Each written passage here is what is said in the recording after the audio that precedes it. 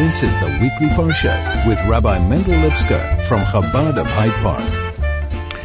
And a wonderful Erev Shabbos to all of you, and it's a very special Shabbos indeed. First of all, we begin reading the new book of Devarim, of Deuteronomy, the fifth and final book of the 5 books of the Torah, the 5 books of Moshe. And it is special because, as our sages tell us, it has a different type of tone to it. It's the words of Moshe, of course, the words of God, but through the voice of Moshe, and we'll talk about that soon. It's also Shabbos Chazon. The Haftarah, of course, is the one that precedes Tisha B'Av, the Shabbos that precedes Tisha B'Av, the vision of Isaiah. And what did he see? Well, what he saw was destruction. What he saw was destruction of the temple and the consequent exile of the people. He saw pain, he saw suffering, he saw hurt. But Rabbi Levi Yitzchak Barditchev, the great Hasidic master, said, no, you have to look beyond that as well, because on this Shabbos, each and every single Jew is given a glimpse. He's shown a vision of the third Beit HaMikdash, the third temple, which of course is the promise of the Messianic time. And we have to understand what that in fact means and how it applies to us. And the third thing is this Shabbos, actually tomorrow is Tisha B'Av. It's the 9th of Av. But as it is Shabbos, we push the fast off for a day until Tzoi Shabbat, Saturday night and Sunday. And our sages tell us something quite interesting. It says something that's pushed off, may it be pushed off, something negative that's pushed off, delayed, may it be delayed forever. So here we have a special Shabbos for, well, so many different things, and we have to understand, first of all, each and every one of those elements, and of course we have to understand the relationship between the two. Because this particular Parsha, Devarim, always comes before Tisha B'Av. This is the Shabbos before Tisha B'Av. There is a direct relationship between the portion of the week and the events of Tisha B'Av and Shabbos Chazon, the prophecy of Isaiah, where he sees the destruction of the temple. And this year there is the added dimension where Shabbos is actually Tisha B'Av. However, it's delayed, it's pushed off until Saturday night and Sunday. And this is something which we look at every single year. What, in fact, is the intense message of the Shabbos? Because, in fact, it is an intense Shabbos. There are different customs connected with the Shabbos. There are those who add a tinge of sadness to it, a tinge of mourning to it, either in the prayers, the particular songs they sing, particular melodies, also perhaps in the clothes, whereas our custom, certainly the custom of Chabad, is that no overt, no visible sign of mourning whatsoever on Shabbos, quite to the contrary, because it is a Shabbos where the fast has been pushed off, and we hope and pray that it's pushed off forever. It is a Shabbos of joy, and sometimes even intense joy. And one has to think about something like that as well. Isn't it a contradiction in terms? It is, after all, Tisha B'Av, and yet our open and overt, our visible behavior is something which reflects intense joy and happiness. And all these things have to be understood within the context of some sort of relevant message, what it means to each and every one of us. Each and every one of us, we go through the experience so many years, Tisha B'Av, Shabbos Chazon, the beginning of Devarim, and each and every single year I would hope and pray that every one of us learns something new, understands something new, looks at the Parsha with a new eye, listens to the Haftarah, the vision of Isaiah with a new eye, understands the concept of Shabbos delaying the fast of Tisha B'Av. And here we are trying to once again put meaning, understanding into our own lives. Yes, of course, we have to understand it objectively, what in fact it actually means, but at the very same time, we are duty-bound to understand what it means to each and every single one of us. This is something which is so important in the study of Torah, in the study of any meaningful Jewish pursuit, to, first of all, understand that you're fulfilling the will of God in doing it properly, but at the very same time, you are indeed enhancing, uplifting, developing your own personality, your own character, your own being. You begin to think differently, you begin to behave differently, and you begin to understand things differently. You begin to present yourselves differently. This is the idea of becoming more and more Jewish. After all, as we know, we are a very complicated but magnificent combination of body and soul, physical and spiritual. God created man. He breathed into him the soul, the chayas, the life, that which gives us the neshama, that which gives us the animation of life and all the gifts that we have of life to the very highest level. And this is something which, of course, becomes the journey of man, that we have to bring out the inner dimensions of the soul to the outer dimensions of our physical consciousness, where at one point or another, it might be, a conflict between body and soul. Body wants bodily things, physical things. The soul wants spiritual things, and they pull in different directions. Indeed, we are told by the first Rebbe of Chabad in Tanya how we possess two separate souls, the godly soul, Nefesh Elokis, and the animal soul, the Nefesh HaBahamis, and they are in conflict with each other. Each one wants to rule over the human being, to take possession of the human being, so to speak. And there is this conflict.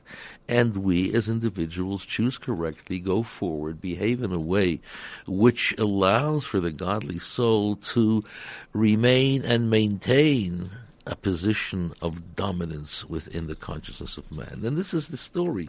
Each and every single year, each and every single day, we try to expose more and more of our inner soul to the outer consciousness of our physical being. It's a battle. It's difficult. It's not easy.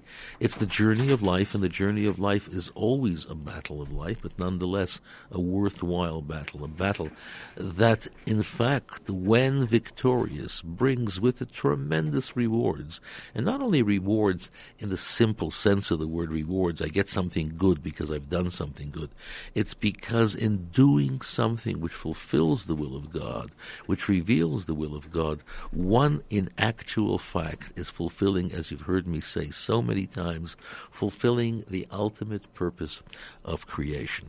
And this is the incredible journey of man, to allow the inner soul, to allow the essence of the soul, to allow that dimension of life which is godly, which is divine, to come into our consciousness. And when that happens, we think differently, we feel differently, we behave differently, we present ourselves differently. We are different people. Every single time we overcome the weakness of the body and allow for the strength, for the power, for the joy of the soul to express itself, we come to a new understanding of ourselves, indeed a great gift. More of that soon. This is the Weekly Parsha with Rabbi Mendel Lipsker from Chabad of Hyde Park. So the Parsha, of course, is Devarim. Devarim is Deuteronomy.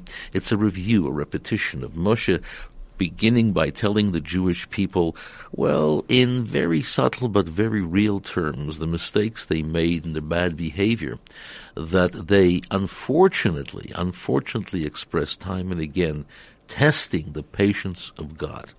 And Moshe speaks to them, Eila hadvarim, these are the words. The very word Devarim carries with it connotation of harshness, a harshness but at the same time couched within very delicate language. This is something which is important for us to understand, as all the commentaries point out at the beginning of this Parsha, that Moshe, being that he's going to leave this physical world soon, he has to share certain things with the people.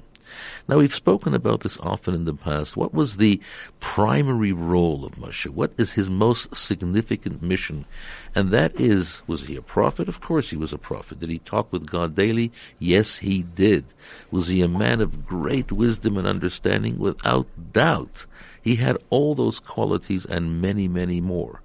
But at the same time, his primary function is to be a leader of the people, to be a faithful shepherd, to take the Jewish people out of Egypt, to bring them to the border of the Promised Land, to guide them, to teach them, to elevate them, and from time to time, particularly as he's about to leave the world, to admonish them, to remind them what they did wrong. Because after all, when you think about something, if we don't ever get told where we have erred, where we have made mistakes, we'll never have the opportunity or knowledge or willingness to correct those things.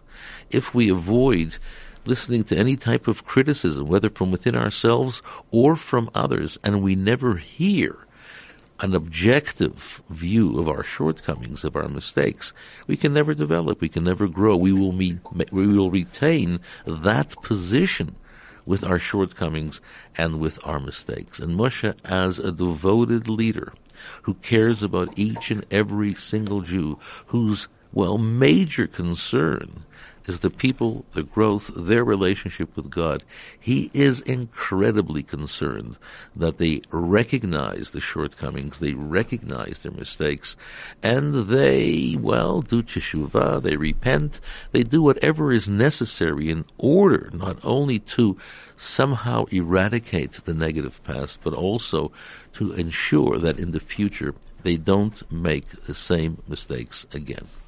And this is why, at this particular time, before he leaves this physical world, Moshe talks to the people and he tells them.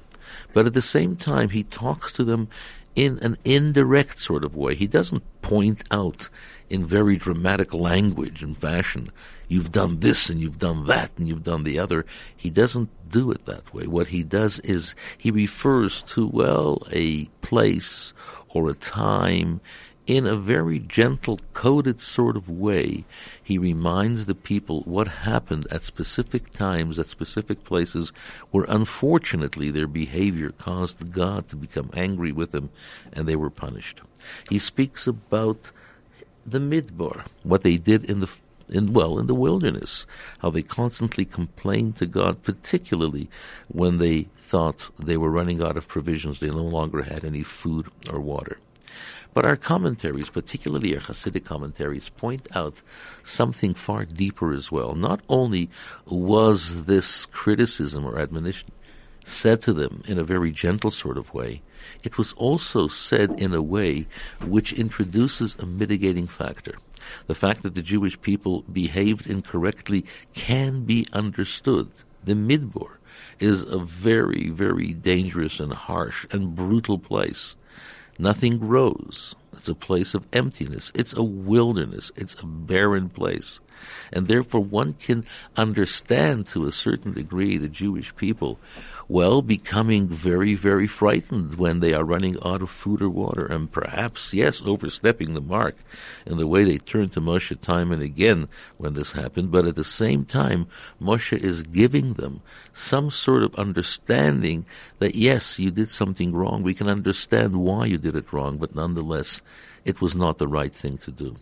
And as the Hasidic commentaries point out, in each and every single word that he says, when he speaks about the plains of Moab where the Jewish people unfortunately sinned in a terrible way, in a very immoral sort of way, it's because the Moabites were known for their intense immoral behavior. And therefore he says, Moshe, you were overwhelmed by this presence, you were overwhelmed by this challenge, and one can almost understand why, in fact, you behaved badly, but it was incorrect in the eyes of God. And this teaches us, first of all, how to approach criticism, particularly when you are trying to help somebody else, and more so how, in general, a person must approach his whole form of communication.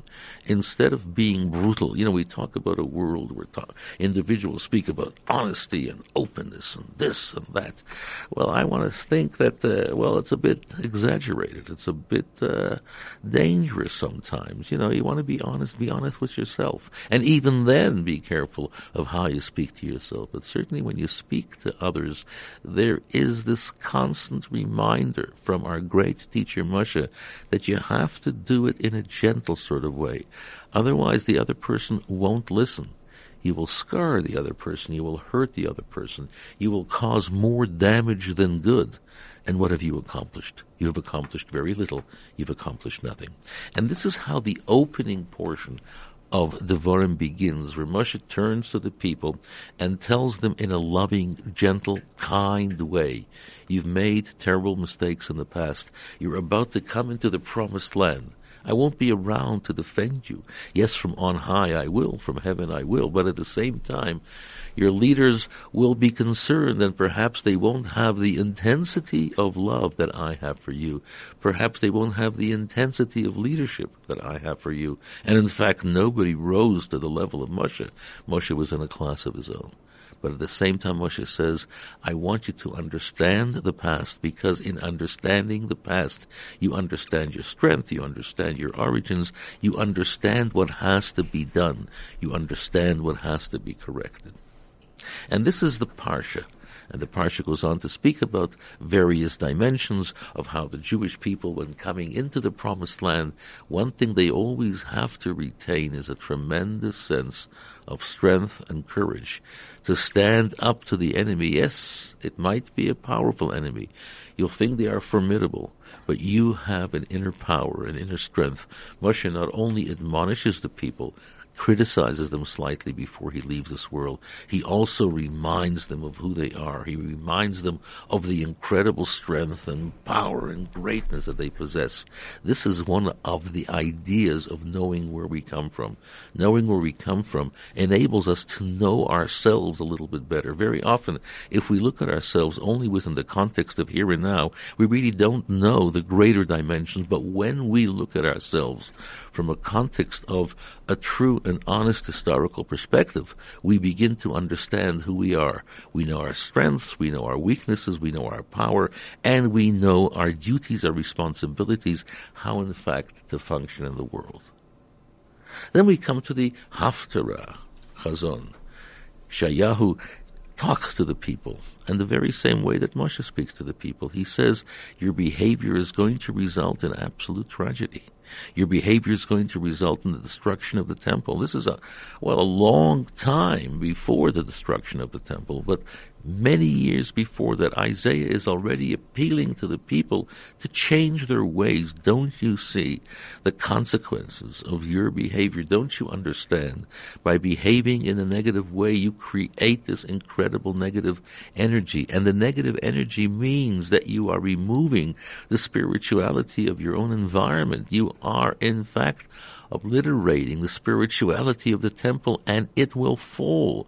You no longer understand your relationship with the Holy Land, the spirituality of within yourself, and the connection that you have with the Holy Land is being torn apart. And this is why you will end up in exile. This is what Yeshayahu is telling the people. Isaiah is pleading with the people.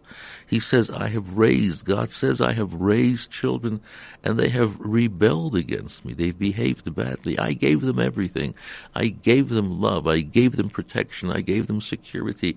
I gave them physical and spiritual sustenance, and yet they turn against me. Even a dumb animal understands the goodness that its master, that its owner, showers upon them. And yet you human beings who have the capacity for great understanding simply don't understand. And at the same time, we hear this pain, we hear this hurt, we hear this challenge that Isaiah Yeshayahu is extending to the people. What will be with you? What will be the end result of such behavior? But as I said before, Rabbi Levi Yitzchak Berditchev, the great Hasidic master, said, yes, we have to listen to the words of Isaiah in its literal sense, but at the same time know that you have to look beyond the immediate, you have to look beyond the obvious, you have to look beyond and recognize something greater and something deeper. And what is that? That is a vision of the third temple. Yes, the first temple was destroyed and the people were sent into exile into Babylon. Yes, the second temple was destroyed and the people were taken by the Romans into exile. Yes, the Holy Land was lost to the people for many, many, many years. But at the same time, remember that there will be a rebuilding. There will be a time that we will return. The coming of Mashiach, the rebuilding of the temple, the ingathering of the exile, the incredible majesty and joy of return. You have to look beyond. And on Shabbos Chazan, It's the Shabbos of the vision. Not only do we have a vision of impending doom, God forbid, but we look beyond that and we see a vision of rebuilding, a vision of returning, a vision of the third temple, the coming of Mashiach. And it's these ideas, it's these powerful elements that we have to somehow bring out from the inner dimensions of our neshama, from the inner dimensions of our soul, and make them real in our consciousness, that we look at the world in a proper way. We'll talk about this idea a bit more soon. This is the Weekly Parsha with Rabbi Mendel Lipsker from Chabad of Hyde Park. We're talking about the idea that the Parsha speaks about a historical review of the Jewish people. Moshe is talking to the Jewish people of the past, well, more than 40 years, even while they were in Egypt. Moshe is looking to the past and telling the Jewish people where they went wrong, what they've done, and about their accomplishments as well. And later in the book, of course, he's going to review many of the laws, many of the mitzvot, and give them a particular type of interpretation based upon his understanding and his leadership concern for the people. He will talk to them in a language that they will relate to. But basically what Moshe is doing, and this in fact is what Deuteronomy is all about. Deuteronomy is a review of the past, a historical overview of the Jewish experience up to that point. What is Shabbos Chazon? Shabbos Chazon is an amazing view of the future, where Chazon Yeshayahu looks to the future, and as we are told by Rabbi Levi Yitzchak of Berditchev, we have to look to the ultimate future, which is a future of blessing and redemption and renewal, a future of Mashiach, a future of rebuilding the temple, the ingathering of the exile. And this Shabbos essentially is a Shabbos that we experience both the past, the history of the Jewish people, and the future, the destiny of the Jewish people. And this is something which is so important for us to understand. If you don't have a healthy understanding, an honest, a factual understanding of where you come from, you don't know where you're going to.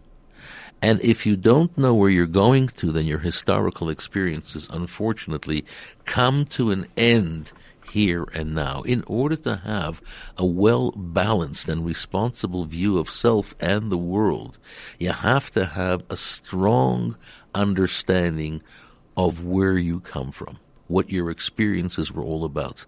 And you have to have an honest vision of your destiny, what you hope to achieve and where you are going to.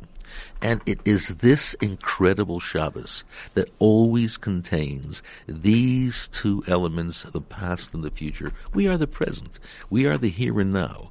We are that link in the chain that connects the past and the future.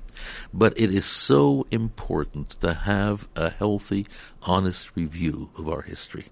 And tragically, this element is missing so many times in the Jewish community, in the Jewish world, a true and honest understanding of where we come from. We listen to everybody, we understand everybody, and yet when it comes to our own sources, our own story, we often overlook that story. And it's so important for us to understand, because when understanding our past, we begin to understand more and more, not only who we are, but how strong we are. As you've heard me say so many times, the great miracle of the Jewish people is the miracle of their survival despite every type of challenge, of obstacle, of difficulty. The Jewish people remain from the origins of time until the present day with a tremendous commitment to the destiny and the future of what we hope to achieve in this world, the coming of Mashiach, the rebuilding of the temple, the perfect world, the perfect creation that God saw at the moment when he brought this world into being. And this is so important. When we talk about Tisha B'Av, when we talk about this tragic day of destruction and exile, of pain, of suffering, of hurt, of expulsion from our promised land. It is important for us to understand that story within its full context and to listen to the words of the many prophets in the holy books, to listen to the story of the Jewish people and to watch their return, to watch their rebuilding, and to watch their encounter with enemy, with difficulty, and their survival. This gives us energy. This gives us power. This gives us the ability to carry on in the future. And this is the tragedy. The tragedy of the Jewish people, more than anything else, is the ignorance, the lack of understanding, the lack of knowledge, forgetting where we come from, forgetting who we came from, forgetting our story, forgetting our unique story. It is something which is read like a fable of the past, if at all, instead of reading it like something that is real and relevant and present and talks to us about the issues of present-day life. Yes, the way that we can encounter the challenges of our own experiences is by watching the Jewish people of the past, how they encountered their experiences and how they overcame formidable enemies of every type and yet survived. There were great losses, there is great pain, there is great suffering, but at the same time, the incredible, majestic, miraculous expression of Jewish survival. We are here. And we know where we're going to. We listen to the words of the sages. Shabbos Chazon, not only do we have the vision of Isaiah's destruction, but beyond that we have what he says at the end of the Haftarah, about how Zion will be redeemed and we will return, and through the mitzvot, through study of Torah, through giving of charity, all will be returned in an incredible, powerful way. The miracle of the future. And this is what this Shabbos is all about. Usually on Tisha B'Av, it's a day of fasting, a day of sadness, a day of, well, as you know what Tisha B'Av is. But at the same time, on Shabbos Tisha B'Av, well, overtly, in the public eye, nothing of that.